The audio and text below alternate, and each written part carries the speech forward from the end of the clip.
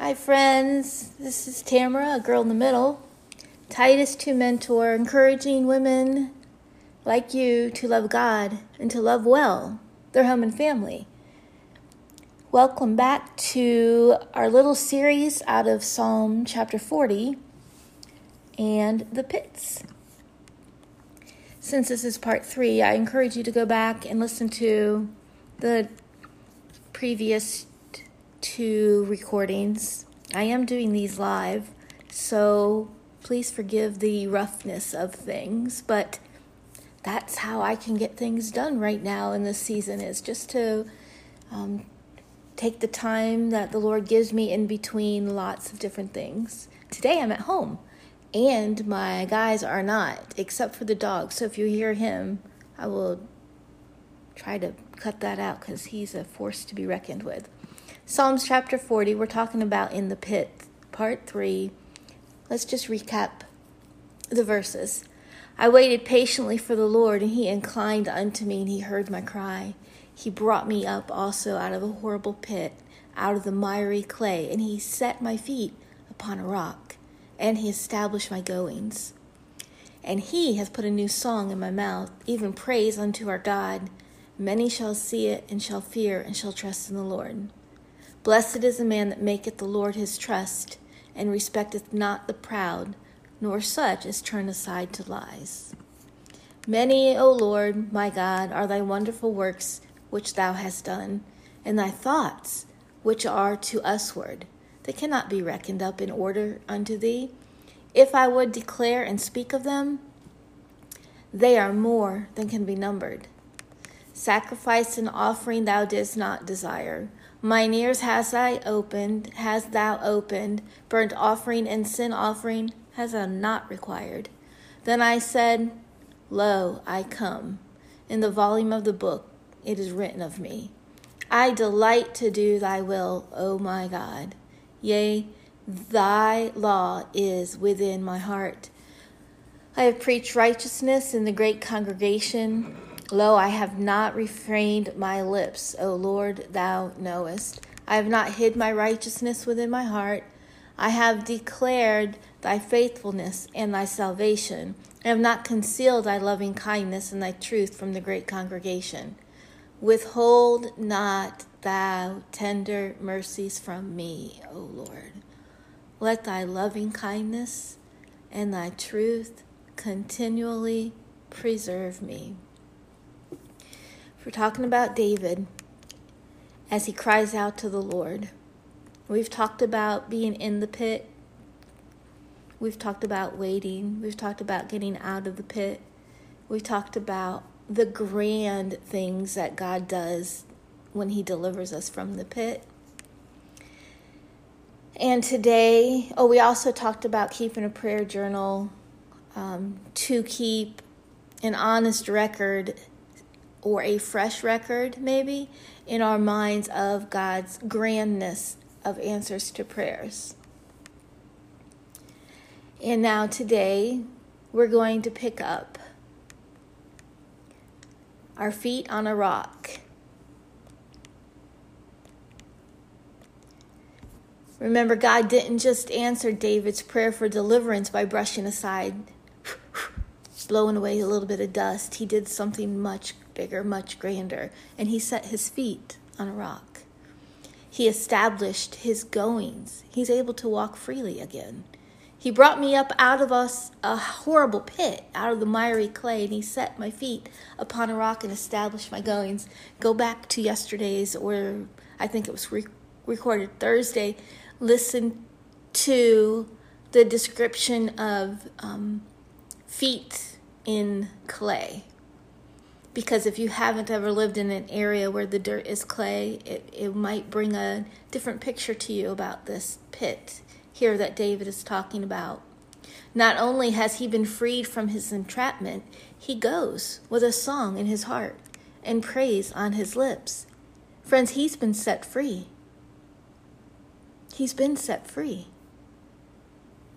If your feet are mucky and heavy, trapped in a pit of clay, miry pit,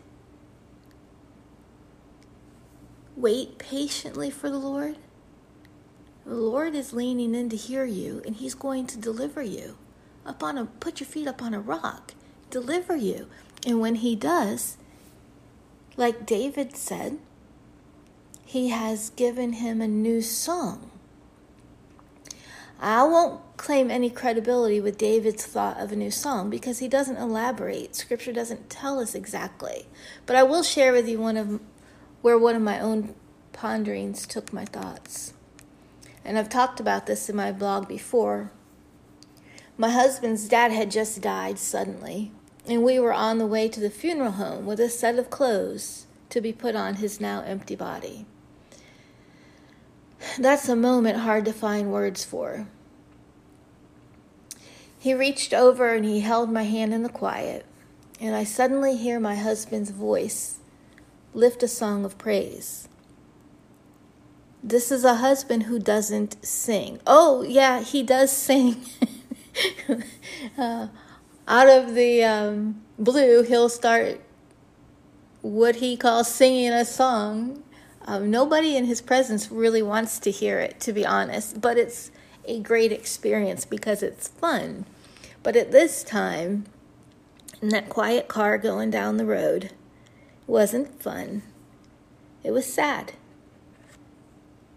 And there weren't any words to share when you're bringing clothes to a funeral home to be placed on your father that you thought was moving into a brand new house you had just built for them. Our plans were not God's plans. This journey was not one we wanted to take. And my husband reached over and he grabbed my hand and he started singing. In moments like these, I sing out a song. I sing out a love song to Jesus.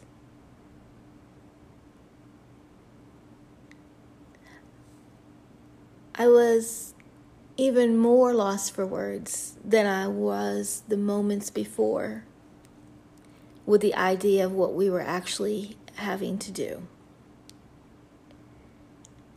God gave him a song. I'm not sure why it was that song the Lord brought to his heart for that time, but it was. For another time, there would be a new song. God gives us praise to engulf our spirit in his ever graceful presence. Maybe this is something David was experiencing, but I don't know. There's a purpose of the pit. David was waiting patiently. But why did God leave him in this pit? If he could have, at any time, heard him and answered his pleas, what was the purpose of the pit? I'm going to make this short and sweet today. And we'll pick up with that next time, the purpose of the pit. Today we're going to meditate and think about the purpose of the song God puts in our heart. There's a whole different fork in the road I could take with songs and music. And I'm talking about ones named Christian songs. But here's where we need to be. The song that the Lord puts in our hearts is one that offers him praise. It isn't one that puts the heavy on us. We don't talk about who we are, what we're going through, what we're going to do. We're going to talk about a song from the Lord is going to honor him by giving him praise and leading us, our hearts, to worship him in spirit and truth. David was lifted out of the pit in a grand way. He was set upon a rock. God established his goings. He had a plan for him. He put him back on that path where he wanted him to be. And David went with a new song in his heart and on his lips. What's your new song today? Or are you waiting in the pit? Have you been lifted up on the rock?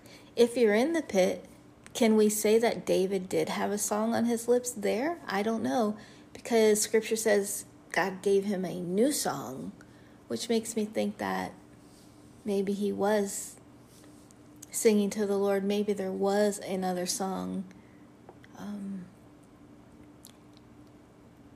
And God is so great that he never changes. So through all of our ever-changing circumstances, he meets us with who he is, who he always has been, who he always will be.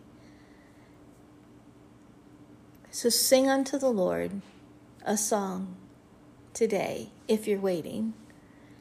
And if God has delivered you, sing to him a new song. And I don't really mean walk around the house or whatever with an audible song from your voice, though you certainly can, and I'm sure like me you often do. But it's that song in our heart, the one that just keeps going as we go about our days and our times. It's a great way to praise the Lord today, whether we're waiting or been delivered from a pit. If you get a chance to go back and read Psalm 40, I know I read it to you today.